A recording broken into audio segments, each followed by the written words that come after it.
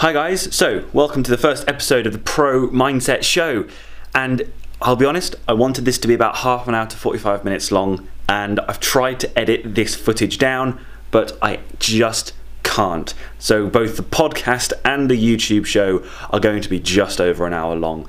I couldn't bring myself to take out any of the fantastic material, so here we go. It's the first episode of the Pro Mindset Show. I will see you there. Hello everybody, welcome to the first episode of the Pro Mindset Show.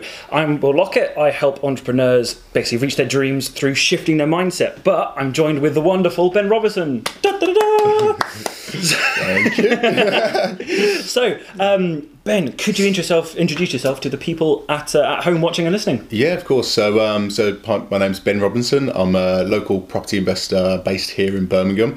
So basically a little bit about myself. So I'll keep it brief because I know we're going to go into quite a lot of detail later on. But basically I started out my career as a gardener many moons ago. Worked in that industry for 5 years. Green fingers. Yeah, of course. Kind of fell into IT briefly, then sales, then fell into property 3.5 years ago. So I've done various different strategies from there, but I found my kind of calling in my home now in rent-to-rent, shall we say. Which is fantastic. And I've watched you kind of that last transition. I've been lucky enough to kind of see a little bit of that going on, which has been beautiful to watch. And I think it's also, for not necessarily the people who are listening to this, for the people who are watching this, you're how old are you? 27? 27, yeah. Yeah, because people watching this might think that I'm older. And I'm not happy about that. But I think it's fantastic that you've had, you've had such a wonderful transition between different, career paths, let's say, and you've been able to kind of go from one to the other, which is absolutely fantastic. So thank you very much for that intro. And so we already spoke a little bit about personal growth, and by the sounds of it, as you said, you were a gardener, you were IT, you've gone through that. Can you tell everyone a little bit more about your personal growth journey? What did you do to go from a gardener to being really successful in the property business? What was that journey like up here? Yeah, so I think the biggest thing for me was basically when I moved to London the first time was with my ex-partner, and we briefly broke up, so I moved back to Birmingham, decided that I needed to be back down in London, so I just started applying for everything and anything in terms of jobs. Was that out of necessity? Of course. Going for it. That was it. So I got a few interviews, and one of them was for a direct sales job, which is door-to-door, selling energy. So I met back up with my ex-partner, and I'll never forget, she was like, "Benny, you crazy." She was like, you're a real recluse. How are you going to do a door-to-door sales job? And I think through that kind of you can't do it really instilled in me, right, I'm going to do this. I'm going to prove. Yeah, exactly that. But because a big part of my mind was telling me, well, of course she's right. How are you going to do this? You only speak to people when you're spoken to. How are you going to do this? But I was like, right, okay, we've just got to push through. So in that role, there was a lot of sort of sales training and stuff like that, and development within the role, but of course it was a commission only job, so I mean the commission wasn't particularly great. London's an expensive city, so I simply had no choice but to sort of deliver and sort of pull through. So in doing that kind of pulled me out of my shell, shall we say, personally. And then that's kind of overspilled onto my professional life. Which is fantastic, because I absolutely love this when I talk to people. A lot of people think that people who have grown massively and had success have had a lot of luck. In actual fact, I find it's people who've had massive adversity. They've really had to overcome something, and that's been like the pulling of the back of the bow to launch the arrow forward. 100%. It's such an interesting thing that people see adversity and having to do these things out of necessity. You can look upon them as really negative and like, oh, I'm trapped here. How am I going to move forward? Yeah. But you've been able to take that experience and just apply some massive action and just get some fantastic results.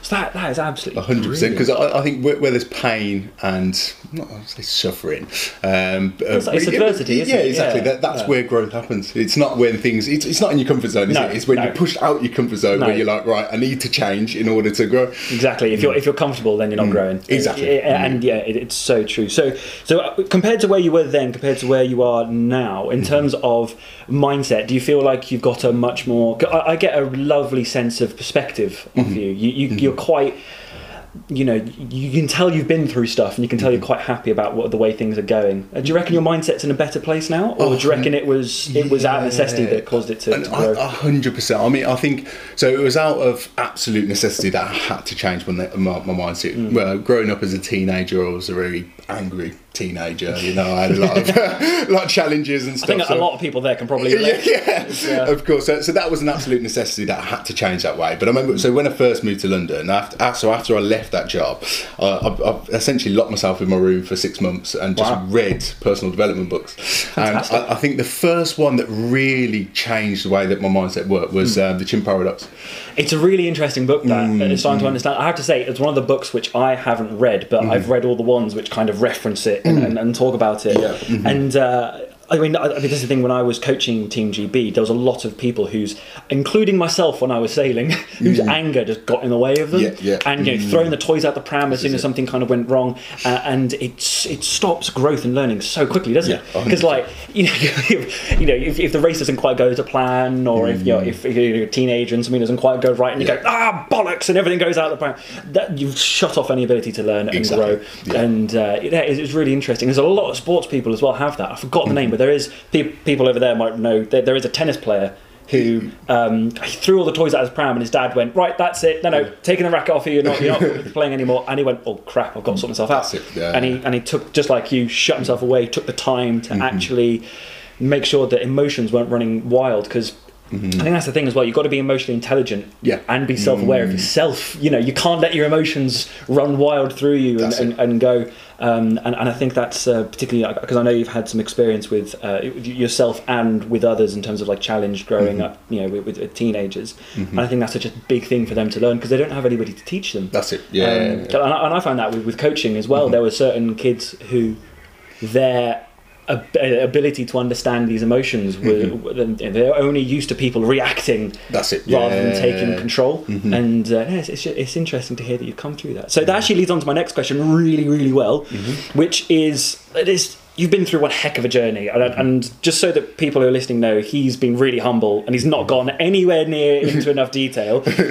But what was the biggest challenge you found over the past few years? What, like, in terms of mindset and how you were thinking? Was there any like massive block you had to overcome? Yeah, so I think the main challenge that I had, particularly since I've been in property, to be honest, I mean, one of the most daunting things that I found when I came into property was, I'll never forget that my first ever networking event was in the Kensington Pin. Also, a nice small one. Just so people who aren't PIN or property related, this is basically, it's a big meeting.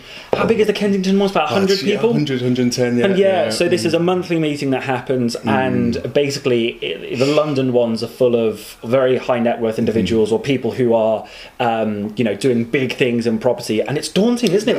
When you first go in, particularly if you're, young as well, and you're going in and it's like, I don't belong here. Exactly that, So I remember, I must have been, I think it was probably about 23 or 24 at the time. Good age. I just got in. It was Evo and Miro basically said, look, you need to go to these. You need to go to all the networking events so you can meet new contacts. You can get your education done. So anyway, so I walked in and people were like, well, what do you do? What's your property strategy? How many properties have you got? And I was like, wow, I'm in the wrong room here, you know. I kind of forced myself to go to about 7 or 8 meetings a month. Just turned up. Head down. That's it. Yeah. But was that about the network, or is it about surrounding yourself with the right mindset people? Well, that's it. So that was number one was getting the nuggets from the speakers that went there, and just generally going to learn and push my comfort zone. So for the first 6 months to 12 months, I felt like a complete imposter. I was like, why am I in this room for? Yeah. You know. And I think so. You kind of think at every level of your property journey or your career or whatever it may be, that those insecurities will go away, but they just morph into something else. Yeah. I mean, often often things like imposter syndrome is actually it's nothing about you and your ability. It's actually your own self perception. It's your own self awareness, which is coming in, which is really interesting because it's something which is so easily curable. And I know that particularly with property, because the two of us are obviously in property, and we've spent, I think I spent about 3 years in this kind of ecosystem. You spent a bit longer in it, but people do just suddenly go from nothing to everything. When you've got this huge amount of growth around you, a lot of people start suffering from imposter syndrome, because like a year ago, they were someone who didn't know what the foggiest what they were doing and everything, but now they've suddenly got like £1 million portfolio and they're like this huge expert, but in their head they've not adjusted their perspective of who they are. Exactly. Yeah. So it's a lot of sometimes it's a lot of taking kind of account of who you are and how you've grown. Yeah. I think it's also quite interesting because it also points and by all means, if you want to disagree with me here, please do. But I find that actually a lot of people see their worth in what they've done and what they are doing now, not in their ability to grow. Exactly. And actually your ability to do massive effort and to learn quick and grow, because that's something we haven't even touched on yet, is the fact that you've learned and implemented straight away. And you just and that means that you can pretty much go into any sphere and grow. And so it's interesting the fact that you have a little bit of that. Because I thought that you'd have been someone who would have actually being able to kind of see the worth in your growth. So it's interesting, and everyone I think has a bit of imposter syndrome. It's something you can't take it away. I will say the one thing that really helped me, because I did really struggle with it, was when I started speaking. And I got up at some of these networking events. Now, I haven't done any big ones. I think the biggest one I've done was 50 or 60. Actually, just down the road here in Birmingham. Central. I was there. I saw that one. It was great. I absolutely loved it. And the fact that people were like, "Oh, that's really valuable. Thank you. Yeah, it was really good." And I was like, "Oh, you didn't know that? Oh, no, I do know something." And so actually, sometimes it's really good to listen to the feedback you get from the crowd. And I think as entrepreneurs and investors and actually weirdly musicians are so isolated. Really, we work on our own. We lock ourselves away. And we perfect things. We're not actually out there with people doing things. It's quite a lonely journey.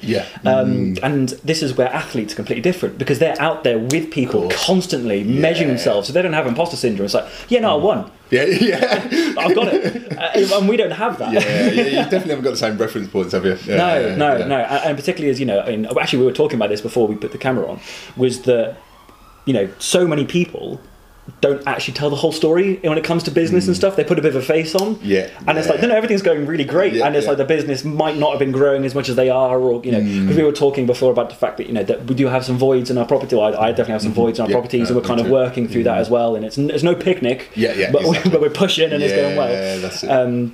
So I think actually opening up about that kind of stuff as well is a really good way of kind of just disheveling it, because I think 100%. Sometimes if you take the mask off, other people do, don't they? Because I think I'm guessing it happened, but it definitely happens in other. To provide for yourself, for your son, various other things as well.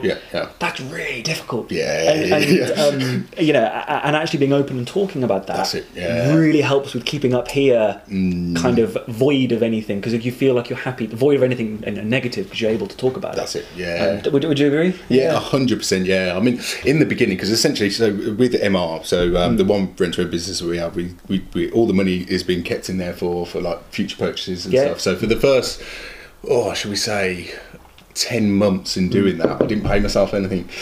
So it was like kind of running around working 15-hour days, 7 days a week, having no time and equally no money. It was very tough. And then you've got people that care about you very much, that you love. They're like, what are you doing? What the bloody hell are you doing? Go and get a job.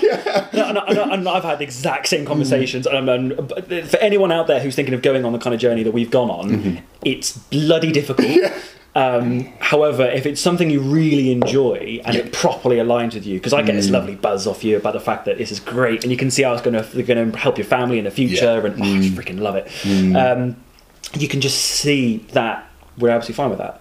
I'm happy to not get paid, and I'm happy to work harder, because it's going to pay off later, and that leads into like delayed gratitude and all that kind of stuff, which is a completely different topic. I could go on about that for hours, but I have got some prepared questions which I'm determined to stick to.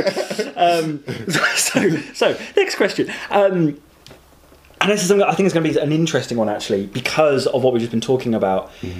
So you've gone through quite a lot in the past year. Do you have any like inspiring beliefs about the world or yourself? Is there anything that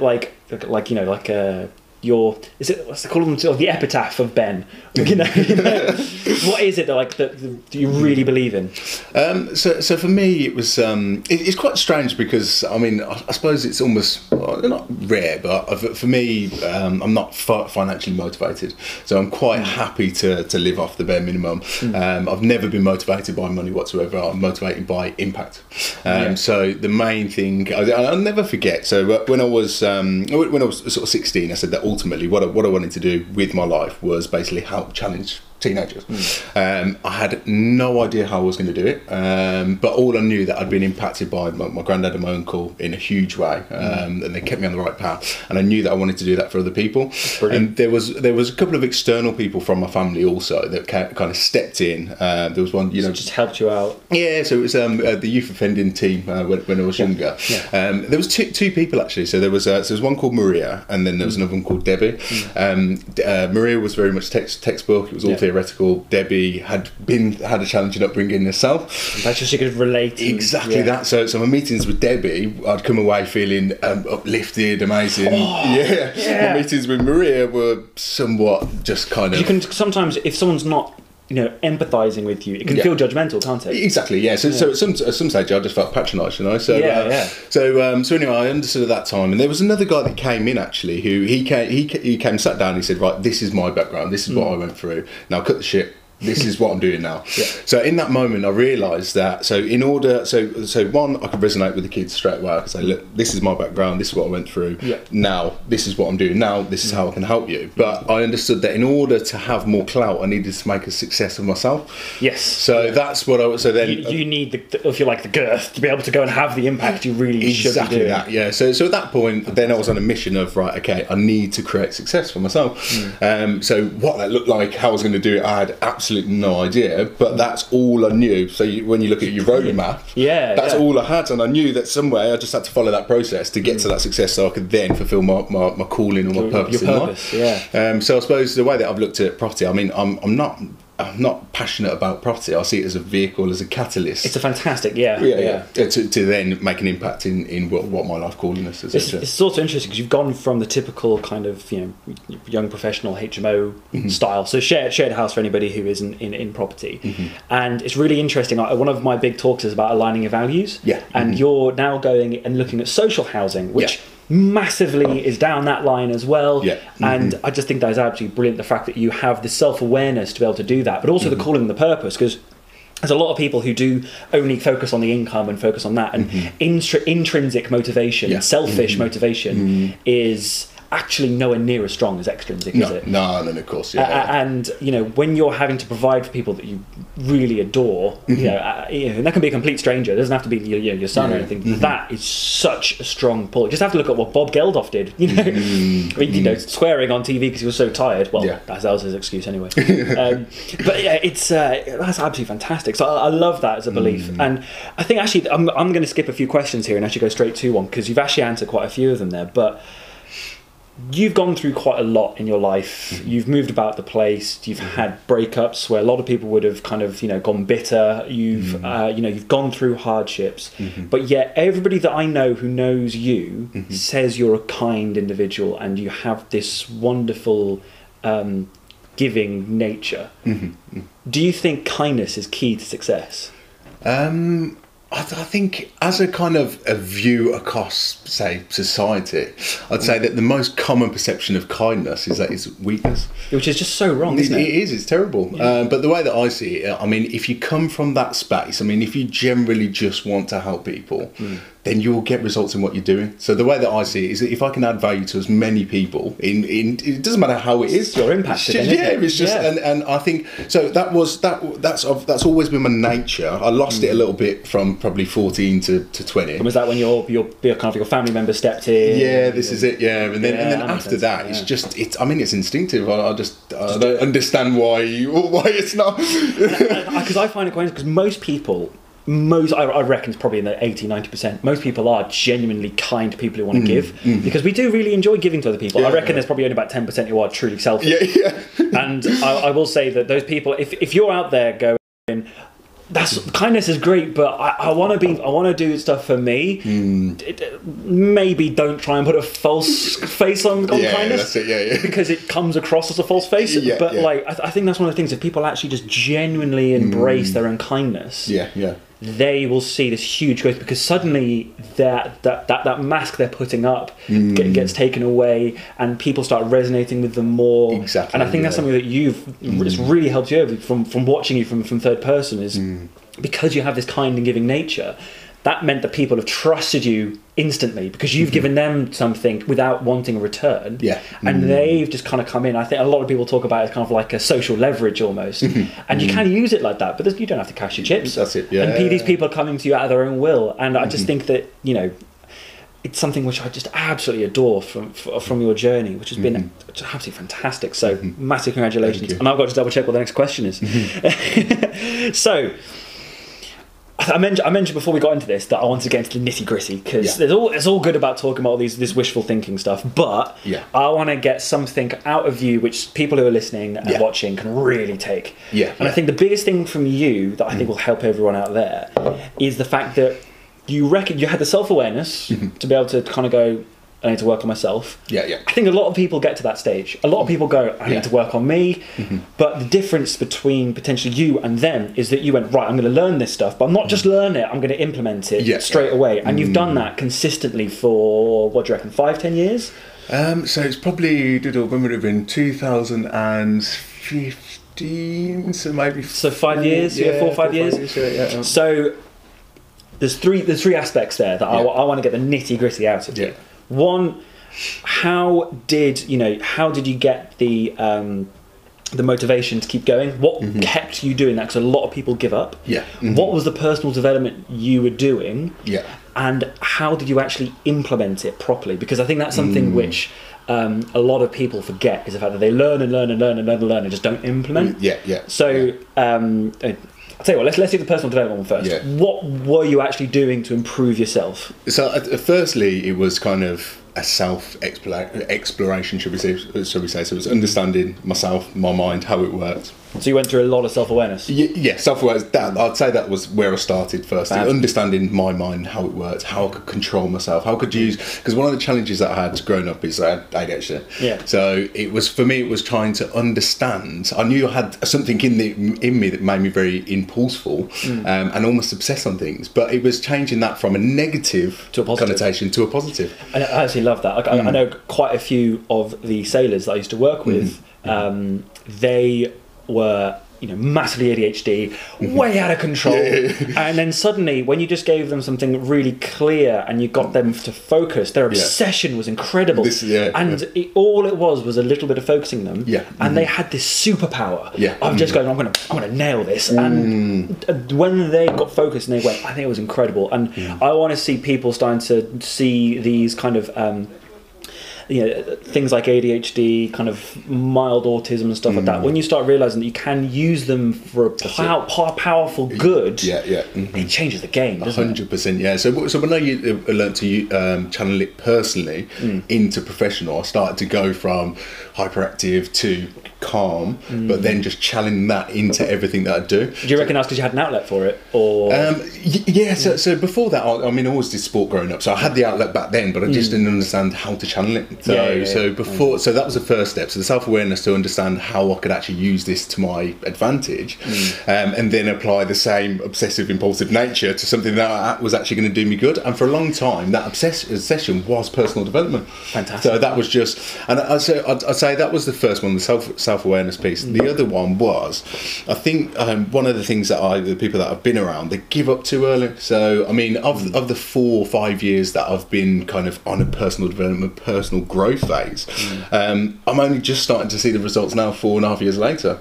So I think a lot of people think, well, I've been doing this for a month, 6 months, a year. Why is it not working? Why is it not working? So and there's a massive bit of delayed gratification in there, isn't there? Again, I mean, that's such a huge part. And I always try and tell people that success and growth is exponential. You see almost nothing from your efforts to begin with. But give it a few years and then suddenly it just exactly that multiplies. I completely agree with that. So I think one of the issues, people just don't allow enough time for that growth, How did you keep that that commitment. So it was just my core focus, or my core calling, shall I say, what I need to do with my life. So, and that was what just kept on bringing you back, was a purpose and a why. Yeah, so there were times where I slipped off, of course, I went back to old ways, but it was just then, because I had the goalpost was clearly defined there, it was like, right, okay, back on track, let's go. Let's go. And it was just that persistence, just sheer persistence to get to where I needed to be. Which is fantastic. And I think this is something that I find really interesting. And again, I love the parallels between sport and business and personal development, because I've talked a few times about the people I used to coach. So I used to coach Team GB's youth and junior division for sailing. And the kids who are now kind of in the Olympic development squads and stuff like that, they weren't the ones who had the best kit. They weren't the ones who were winning. They weren't the ones who were actually learning the most then. It was the ones who had the biggest why, and they were the ones who genuinely wanted a gold medal. They're the ones who are now closer and closer. And I think that is so important, having that something that resonates with you. And this is where I think a lot of people don't embrace themselves, and I love the fact you started with self-awareness, because you have to, don't you? You have to be like, right, where the hell do I want to go? That sounds bloody brilliant. And I mean, I've got this do you do any visualization? That's the one thing that I don't do. That's interesting. But by the sounds of it, you've used your ADHD to effectively flesh out the goalpost anyway. Because you've got that obsessive nature, whereas I have to cultivate mine. So that's why I use my visualizing, and I kind of visualize being able to have I love the idea of being able to work on a yacht. So my visualization is kind of waking up in my kind of a house in somewhere lovely and sunny, going down to the boat, walking around the boat, and having some coaching calls, doing some deals while I'm there, and then going off sailing off to the next one. That's and I love that, and that is a very intrinsic goal. But then I think about other people I'm helping, and I think about the fact that all the positive environmental impact that my businesses are having. That's again something else which I think about, and think about how fantastic that is. And it's you have to have that goalpost, don't you? So I think you just wander. for me, to kind of substitute the visualization piece, because of my nature, I need to have structure. So one of the things that I do is, I have my kind of my long-term goal, then I'll cut that down into a 12-month goal, and then that quarterly goal, that's then in a monthly planner, which I break into weekly, and then I put that into my calendar, and then I've got daily checklists to make sure that I'm doing everything. So I know that on a day-to-day basis, everything that I'm doing is taking me to that. And I think that's the thing, when you can align your pathway and see how it creates it. So one of the things that I teach my clients is something called Dream Mountain. It's literally just a structure for that to try and teach people. So it's your dreams at the top of the mountain. Underneath that, you got several goals. Underneath that, you got quite a few more targets, and underneath that, you got your tasks. It's basically right. So we're gonna there's your end goal. Here's what you got to do over the next few years. Here's how we measure the success of that, and this is what you got to do in all these different quarters. Here's the actual physical nitty gritty that you got to do. That's it. And I think once a lot of people are just kind of churning away. They don't have that in front of them. And having that in front of you makes that dream realistic. Because do you feel like your dream is reality? So I think that was one of the missing pieces, because I only started doing that around 12 months ago. So you see, guys, it works. So it was almost like before. Because of the persistence was there, I just carried on. But it was only actually when I chunked that down into actual actionable steps where I could start to see the results chipping away and start to see that progress. Where, as you mentioned, it started to the exponential growth started to come into place. Which is absolutely brilliant. I love it. I used to. Because this is something that I've really personally struggled with, and you're saying about kind of like you can relate to people. Half the reason why I'm going into mindset coaching is because I had a terrible mindset, and I had to work really hard to get it better. And I was getting so frustrated because things weren't quite going as fast as I wanted to get. And I'm so grateful for my girlfriend. She just went, "Look, how do you eat an elephant?" I went, "What?" She said, "You eat it bit by bit, don't you?" It's like, oh yeah, so you're not going to eat an elephant in one. and kind of like realising that actually, no, when you can kind of see the whole goal, but you can just chip away at it. That's it. That is so powerful. So I absolutely love that. I might just throw these questions away, to be honest. So the other thing that we talked about briefly was the way we were talking about. So you got that was how you learned. That's how you kind of fleshed out that goal, which is brilliant. And and the way you kept your momentum going was by having the end goal and having a pathway, which is absolutely fantastic. So big learning point for you guys at home. The next one, that I think is so key that a lot of people really struggle with is implementing. And actually kind of because a lot of people are kind of obsessed about learning and they learn and learn and learn and learn and learn, but don't actually do. And the amount of people I go to, and it's like they've got a huge library and they've read all these books, and it's like, right, how many of them have you actually done? I get the sense that you have not only learned but you've implemented straight away. How have you done that? I think two ways mainly. So it was the books and stuff. I learn best by first of all understand your learning, the way that you learn. So which one are you? So I'm Do. You do. So So but in the same time I do read a lot of books. So as that's kind of on the sideline. But the books that I read were books that were very relevant for what I was going through right then. So whatever pains that were feeling, whatever new industry I was trying to crack or whatever, I'd read the books that were specific to that. But I think because of my learning style, I needed to find someone that was doing what I wanted to do, and then effectively just learn from association. Yeah, exactly that. So it was the first when I first moved to London, it was Evo and Miro. So they had 9 rent-to-rent HMOs. Kind of went right, okay. So this is how you run a rent-to-rent business. Let me kind of run with that. Now what we're looking to do is do managed SA units. So I was like, right, okay. Let me spend a week with you. Show me how you want it to do it, and then I'll go out and find deals for you. Just for the non-property people, SA is Airbnb.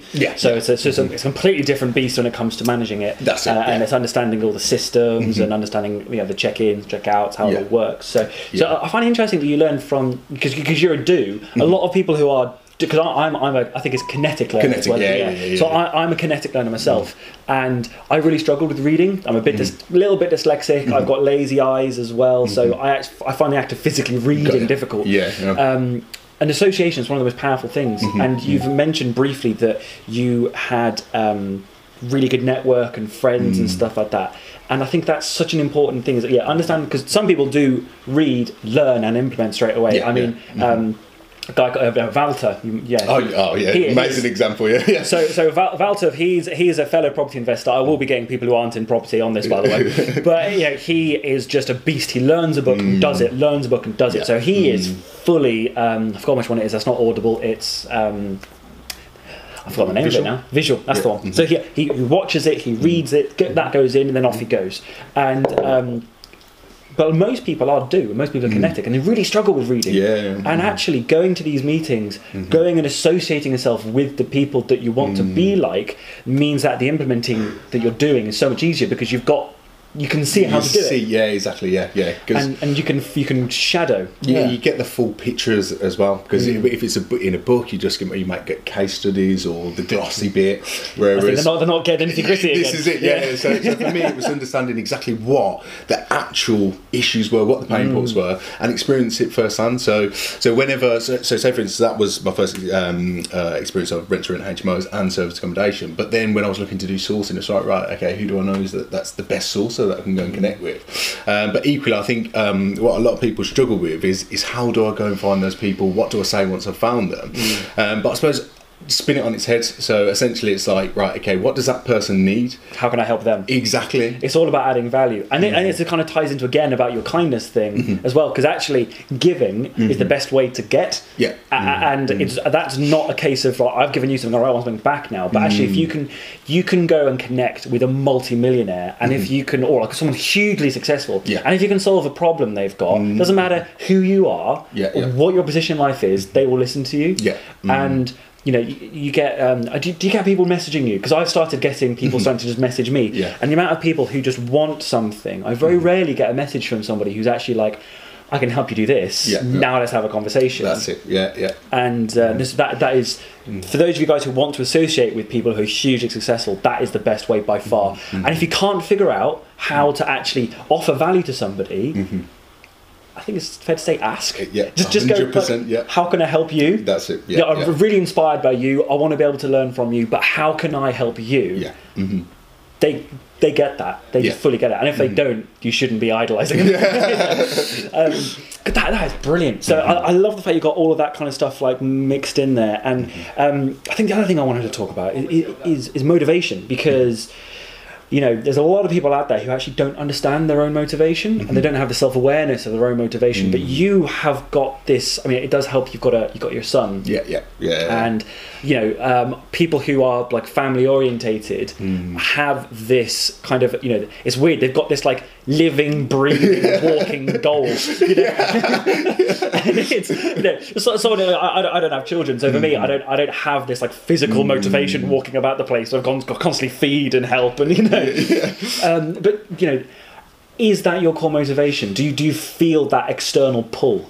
Massively, yeah. It's so difficult to explain, because whenever I used to hear parents say about how the kids are their all, I'm like, I understand what love is, but I never quite understood it. And now it's difficult to explain, but it's just, I just feel such a sense of responsibility to just make sure that I provide everything that he will ever need, and to just give him that kind of reference point, and that someone to look up to, because one of the things that I never had was a father. So it was, for me, it's so important for him to have someone that he can aspire to be. You can actually relate to actually the importance of what you're giving. Exactly that. Yeah. So it's just So I think more than just being able to provide, just having someone there that he can look up to is just such a huge inspiration of mine too. That's fantastic. And for those of you guys who are at home and you're struggling with motivation, because I think a lot of people do, you can really clearly see in you how gratitude actually helps motivation. Massively. Because you got the gratitude of the fact that what you're doing for your son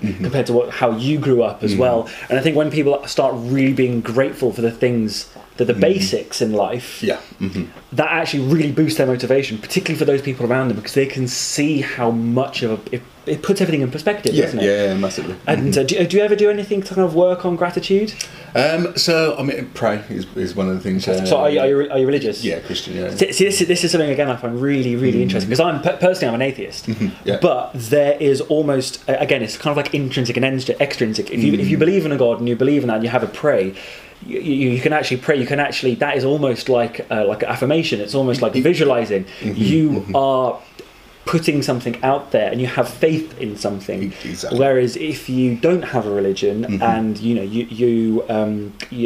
don't believe in that kind of stuff, actually you almost have to kind of go, right, instead of there being God, it's me, and you've actually almost got to have faith, and you've got to pray to yourself, and you've got to do like self stuff, which is, I think, even more difficult. So I love the fact that you do that kind of stuff, because I think it's such a powerful thing to be able to actually have that gratitude and that push for it. I was brought up a Christian, and that was what I loved about church, was that it wasn't a my church wasn't massively felt on worship. It was Church of England, so it's for anyone, if anybody's watching internationally, Church of England's kind of like Christianity light. It's not the full-blown stuff. You don't have to turn up, but they were all of the kind of the sermons and everything was all about just gratitude and kind of like going, this is brilliant, let's help each other. And I absolutely loved it, and I'll forever be grateful for the fathers and everything who helped me, and the vicars. So I love the fact you got that. Yeah, so I think that, and also meditation as well, slowing it right down and just being in the moment. So do you do mindfulness meditation? What's the app now? Is it Happy Not Perfect? Is that the one? No. Or is it? It's really good. I haven't even got the phone now. Is it the one that's called the cartoon adverts, isn't it? Yeah, that's the one. Yeah. Oh, that's really going to. You got me now. But people, we'll put a link to it in the description if anyone on YouTube. But, because for me, when I first tried to meditate, I sat down still for 10 seconds, and I was paradox, like, I was all over the place, and it was like, right, okay, and don't think, and then all of a sudden, so anyway, so it's like a guided meditation. So that was the first thing. So with that really slowed me down. I think it's important for just everyone at home, when you're starting out meditating, difficult. It's so difficult. You think that it's just going to be like, right, empty, nice and relaxing, and it's not. It's so much effort. And I've been meditating for about a year now, and I did some kind of Buddhist-led meditation in college, but I had like a 3-4 year gap, and I found it so difficult. Because I now do mindfulness meditation, which is whole understanding the sensations in your body, but yours is, by the sounds of it, is more mental. Which I think is absolutely brilliant. I do need to do more of it. But how has meditation helped you then? So for me, it stopped the chaos. Before Giving you focus. Massively, yeah. So it's just so in the morning when I first work out, it just gives me clarity as to what I need to do on that day. Yeah. So a lot of the time, as you know, with rental and HMOs, you've got tenants and property is one of those things because you've got. Unlike most businesses where they've kind of got a supplier and a thing, you've got so much stuff in the middle. You've got new properties coming in, you've got developments coming in, you've got money coming in that needs to be paid back. That's it. You've got all sorts of new legislation being whacked on you. The market is so fluid at the minute, and Brexit and everything is affecting the property market at the minute. And property prices are going up and dropping and going up and dropping. And it's such a complicated business that there is chaos. It's just utter chaos. And actually be having that focus. And like, there's a great book called The One Thing, which I think ties in perfectly with meditation, because massively. when you kind of have that moment of clarity and you go, that's the thing which is going to drive me forward the most, you can just go, right, I'm going to take all of my emotional and physical energy and just go boof and get it done. Exactly that. And then you realise that all the chaos you can kind of sort out when you're a little bit knackered. That's it. I think one of the mistakes that people think is, right, if I don't do that now, the world's going to end. You know, and in the beginning of a business, you're like, you generally think that, don't you? So it's just, so I suppose one of the pieces is understanding exactly what you need to get done. It's a priority order. So what needs to get done? What can I do in? So how do you prioritise? Do you look at the thing which is going to take you forward the most? Do you look at the kind of the most important thing or the most urgent thing? What's your priority? So for me, it's the most impactful thing. What's going to drive me forward? What's going to make the biggest impact in myself, the business? Then I look at, okay, what's urgent, what needs to be done, and what can I delegate to the rest of the team or anyone else that can help me. So it still gets done, but it's just not filling up my mental space or my day. And this kind of really comes into self-value and stuff like that, which then also kind of ties into your imposter syndrome as well, because actually you've got to value yourself to be able to actually think you can do that. Exactly, and to do that efficiently, to kind of know my time is worth a lot. And that's actually something that's really interesting. It's one of those things which is slightly different between athletics or being an athlete and being in business, because being an athlete is so you focused, but actually this new modern wave of them, I forget the runner's name now, but the guy who ran the London Marathon the quickest time recently, and he had this huge team around him, and actually his superpower wasn't just being super fit and being one of the fastest runners, was actually he had a team of like 50 people behind him, and he was delegating the stuff away, which meant that he could focus on the little bits which he was really good at. And I absolutely love the fact that you're able to do that. And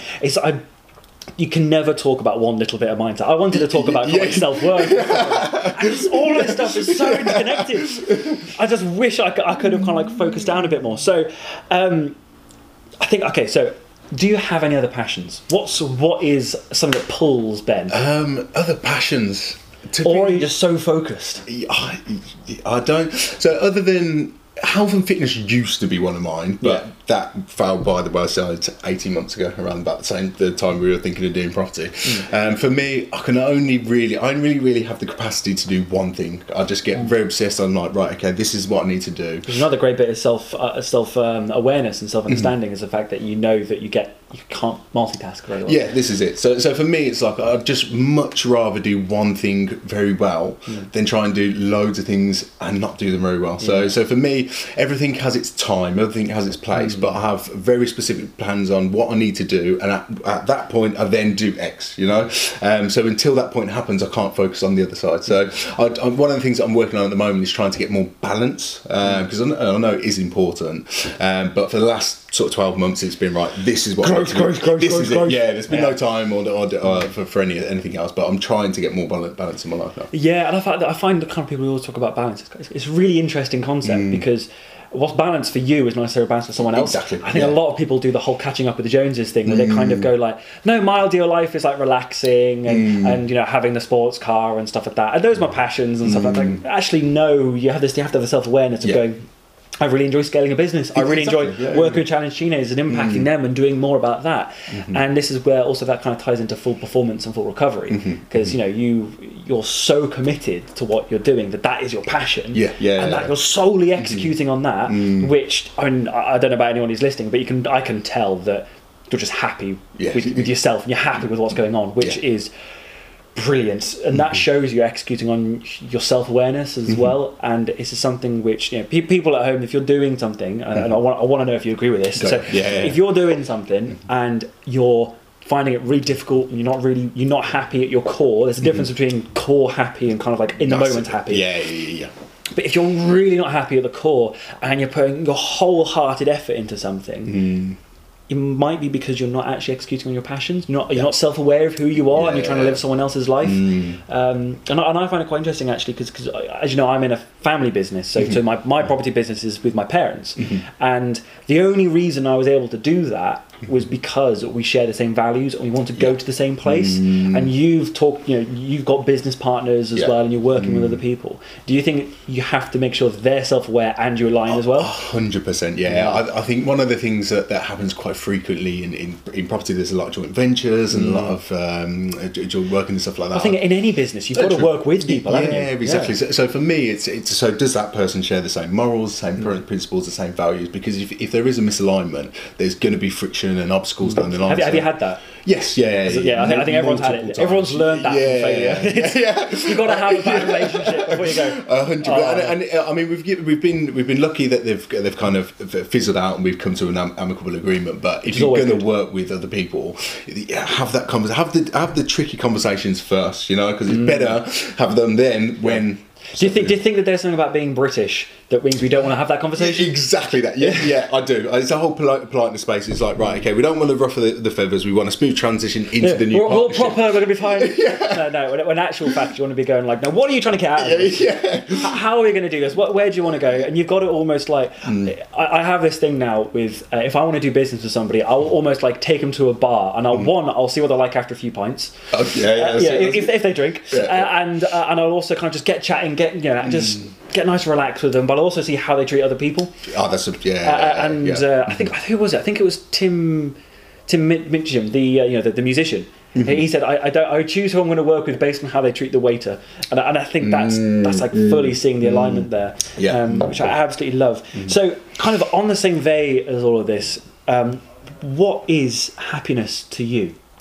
Happiness to me, I mean, I will never ever stop working ever. In the same intensity as well. So I need to constantly be on the go, doing something. That's your ADHD in play there, isn't it? True. You've got to be doing something, otherwise you're bored. Exactly that. Yeah. So happiness to me is measured based on the impact that I'm making first to the people around me, so family, friends, colleagues, business partners, and then to the rest of the society. And then, so that's my happiness essentially. So having a family that are comfortable, then they know who they are, where they want to be. That's happiness really. That's fantastic. I absolutely love that. And I think that's the thing as well, is that you're just like the epitome of self-awareness when it comes to these kinds of things, because you've taken the time, you've taken it, we've all got growth to still do in terms of self-awareness, but you've done it, you've executed it, you know what your happiness is, you know what your goals are. And I find it interesting that as soon as you really got clarity on that, that's when your life started having success. That's it, and it's just absolutely fantastic. I absolutely love that. So what would be your top 3 tips for the people listening and at home? Top 3 tips. So I think, if you start with, relating it back to my situation, was fully understanding what your passion is, what your calling is, whatever you want to do with your life, whether it be personal or professional. How would you do that? It's a really good question. So this is something that's like people really struggle with self-awareness. So I suppose I can't really answer it for anyone else. I mean, for myself, it was understanding what was going to make me happy, what I could do.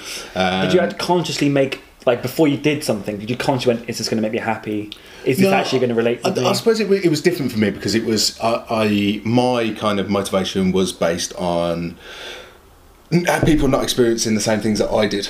So I think that's where I get my self-awareness. So I was going, right, okay, went through hardships. I don't want anyone else to go through that. If they do, I want to be the person that can be there to kind of help and assist and guide. So I think... So you almost had a self-awareness slap in the face. You could call it that, Bloody hell, So I think, first of all, you got to decide whether it's going to be for yourself or whether it's going to be for society, whether it's going to be for family, and I think the people that get the most sense of sort of happiness are the people that are looking kind of externally on who they can impact and that kind of thing. Just from what I see, the people around me and stuff like that. So I think, I don't know, you're gonna have to sit down and work it out. It is. I mean, the people that I've worked with, self-awareness has consistently been one of those things which people have to work on. And for me, it's always been a case of just, asking yourself the question. You've got to give yourself the perspective on yourself, haven't you? Yeah. So self-awareness is just empathy, but with yourself. And it is a little bit of being kind to yourself. It is a little bit of kind of like going, is this making me happy? And I almost think it's like take your life off autopilot. And just consciously go, yes, no, yes, no. Start actually going through what you actually like, what you don't like. So I have a before I start coaching anybody, I get them to do something called 50-50. So I write 50 things down you love, 50 things down you hate. Rank them, see if there's any consistencies in like the top 10. Got it. And I've got a few people who are doing this at the minute. They're waiting for me to do a coaching call with them. And those consistencies in the top, they're kind of like, oh no, yeah, I can see that. Like, so for me, it was like environmental was hugely up in there. And I was like, right, okay, that's a big thing. And I noticed the design was up in there as well, but also helping people and kind of and kind of having a better operating community was also kind of in there as well. And that has just given me a compass. That's it. And that's what it is, isn't it? It's like a life compass. It's Pirates of the Caribbean, isn't it? Where he's got the compass that points to where he wants to go. That's what that is, having that bit of self-awareness. That's fantastic. You start off with a bit of self-awareness. Know where you want to go. That's it. So understanding yourself first, and then understanding where you're going. Do you think that would you agree that it's the foundation? 100%. Yeah. So that's it. Get the foundations in place, because you can't build on sand. Get them strong, and then ultimately understand. Property pun there, guys.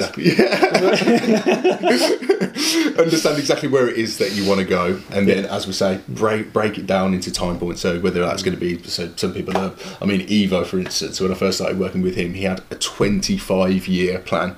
I mean, that's just ridiculous.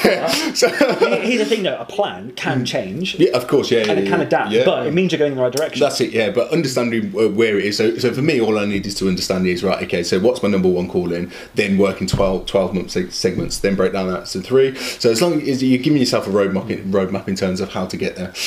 So I think that would be the number one thing. So that's brilliant. And half the reason I'm agreeing with you so much because this is exactly what I teach. So I'm doing a day course soon where it's called the Mindset Intensive, and I do exactly that.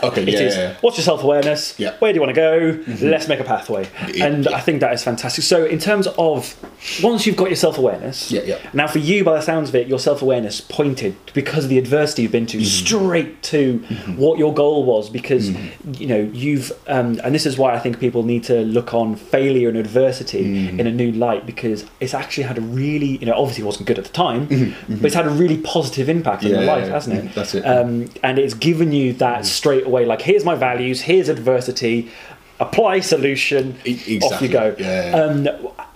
Is that the kind of process you would say other people need to go through? But I'd say exactly that, and I think from coming from that adversity, the way that I looked at things, rather than looking at problems that come up as being problems, I look for solutions in problems. So whenever I go through tough times in business or family or whatever it may be, it's like, right, what is the solution here? So when you're focused and you're constantly looking for the solution, you become the solution to a lot of problems. So it's like, even if you're not yourself, it's like, right, okay, who do I know that could solve that problem? So straight away it's like, right, okay, then you're adding value in terms of your network. And I think then the other thing that I'd say, that one of the things that I'm hugely grateful for is my network, the people around me, because I've taken the time to really understand people. You've actually invested in your network, as in kind of like, by the sounds of it, you've left old friends and old connections behind to go into the space you are right now. So creating new friends that I mean, that's a whole other talk. This is like we could go into like hours because I think probably we haven't talked about it actually, but I'm sure me and you have both got some funny situations of kind of like having to if you're going to do success, massive success, and grow hugely, you're going to meet some resistance with your with that network of people you have, whether it's friends, family, whatever. They suddenly go, huh? And you've got to kind of move with the times, haven't you? Let's say move with the time, move with yourself. That's it. 100%. So 3 top tips: have the self-awareness.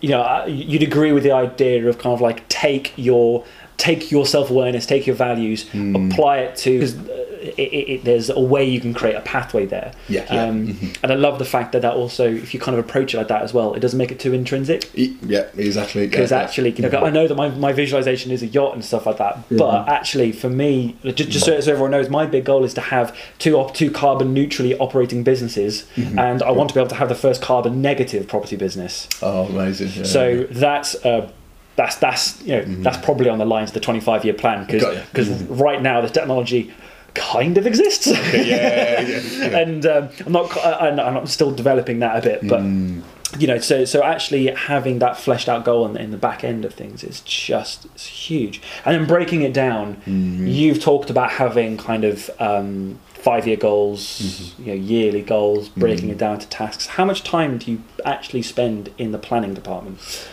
So another property pun. Yeah. so planning, can't let you be the only one. Yeah. so I'll break it down into. So now I've kind of separate my calendar into a specific day. So I have a Monday is solely where I help other people in property. That's fantastic. And then the karma involved in that. That's it. Yeah. So there's that, and then also coaching sessions for myself with my coach. Then Tuesday, Wednesday are sales. Purely sales. Thursdays operations, and then Fridays systems, processes, and planning. Fantastic. So thank you very much for doing this on your planning day. Didn't realise I was getting in the way there at all. But that is absolutely fantastic. So look, I think we've probably gone over by about 15 minutes. I think my phone was buzzing at some point. But look, Ben, you have been an absolutely fantastic guest. Thank you. Thanks for having me. Guys, you know, Ben spent a good chunk of time to come on here, and obviously this is the first episode of the podcast, so you know, so massive thank you to you for coming on. And look, for the people at home who or traveling, wherever they are, if they want to get in contact with you, how can they get in contact with you? Best way really would probably be either Facebook, LinkedIn, or Instagram. So Facebook and LinkedIn, Ben Robinson, very simple. Then Instagram is Ben_Robinson dot, I think, possibly the other way around. Well, I tell you what, we'll put the links. Are you happy for me to put a link to your Facebook page, to Instagram? And so I'll put the links in the YouTube video. Obviously, if you listen to this on the podcast, I can't really put any links to that. But if you go down there, there'll be all the links to all of his fantastic stuff, because you're absolutely flying. And I can't wait to have, you know, 2 or 3 years' time, when this podcast has got a bit more traction and stuff, you're gonna, you know, I'm gonna love the kind of posterity. This is gonna be brilliant. So look, again, massive thank you for coming, guys. If you guys want to follow me, so obviously this is going to be put out as a podcast on like iTunes, Spotify, everything's going on YouTube. I'm going to be taking loads of little clips of this as well, so you're going to see our faces popping up on everywhere. I'm making the most of this time. I'm so grateful for it. But yeah, guys, if you want to follow me, I'm also on LinkedIn. I am Lockett Coaching. Yeah, Lockett Coaching, all one word, no underscores, nothing like that. If you want to connect with me on Facebook, I do also have a Facebook profile, which is Will Edwy Lockett. It's EDWY. It's a weird name, don't ask. I also have a Pro Mindset group, which is it's actually called the Pro Mindset Group on Facebook. So if you I have a link to that in the description. But if you Google that, it's just a big group. You can have a conversation. So Ben, if you want to come along on that one as well, you're more than welcome to. Yeah, definitely. And I do also have a website. It is currently not published, but if you go to www.lockett-coaching, that's in the middle, .com, you will be taken to all the other different bits and bobs that I go and do. But look, one last time, because I'm just stupidly grateful for the time we spent. Massive thank you, Ben. And massive thank you to all you guys who have been listening. Hopefully you enjoyed it all. I will see you guys in the next one. I have not the first clue who the next guest is going to be. It could be one of about 4 people, depends how next week goes. So I will see you guys potentially after Christmas, potentially before Christmas. We'll have to see how it goes. So I'll see you guys later.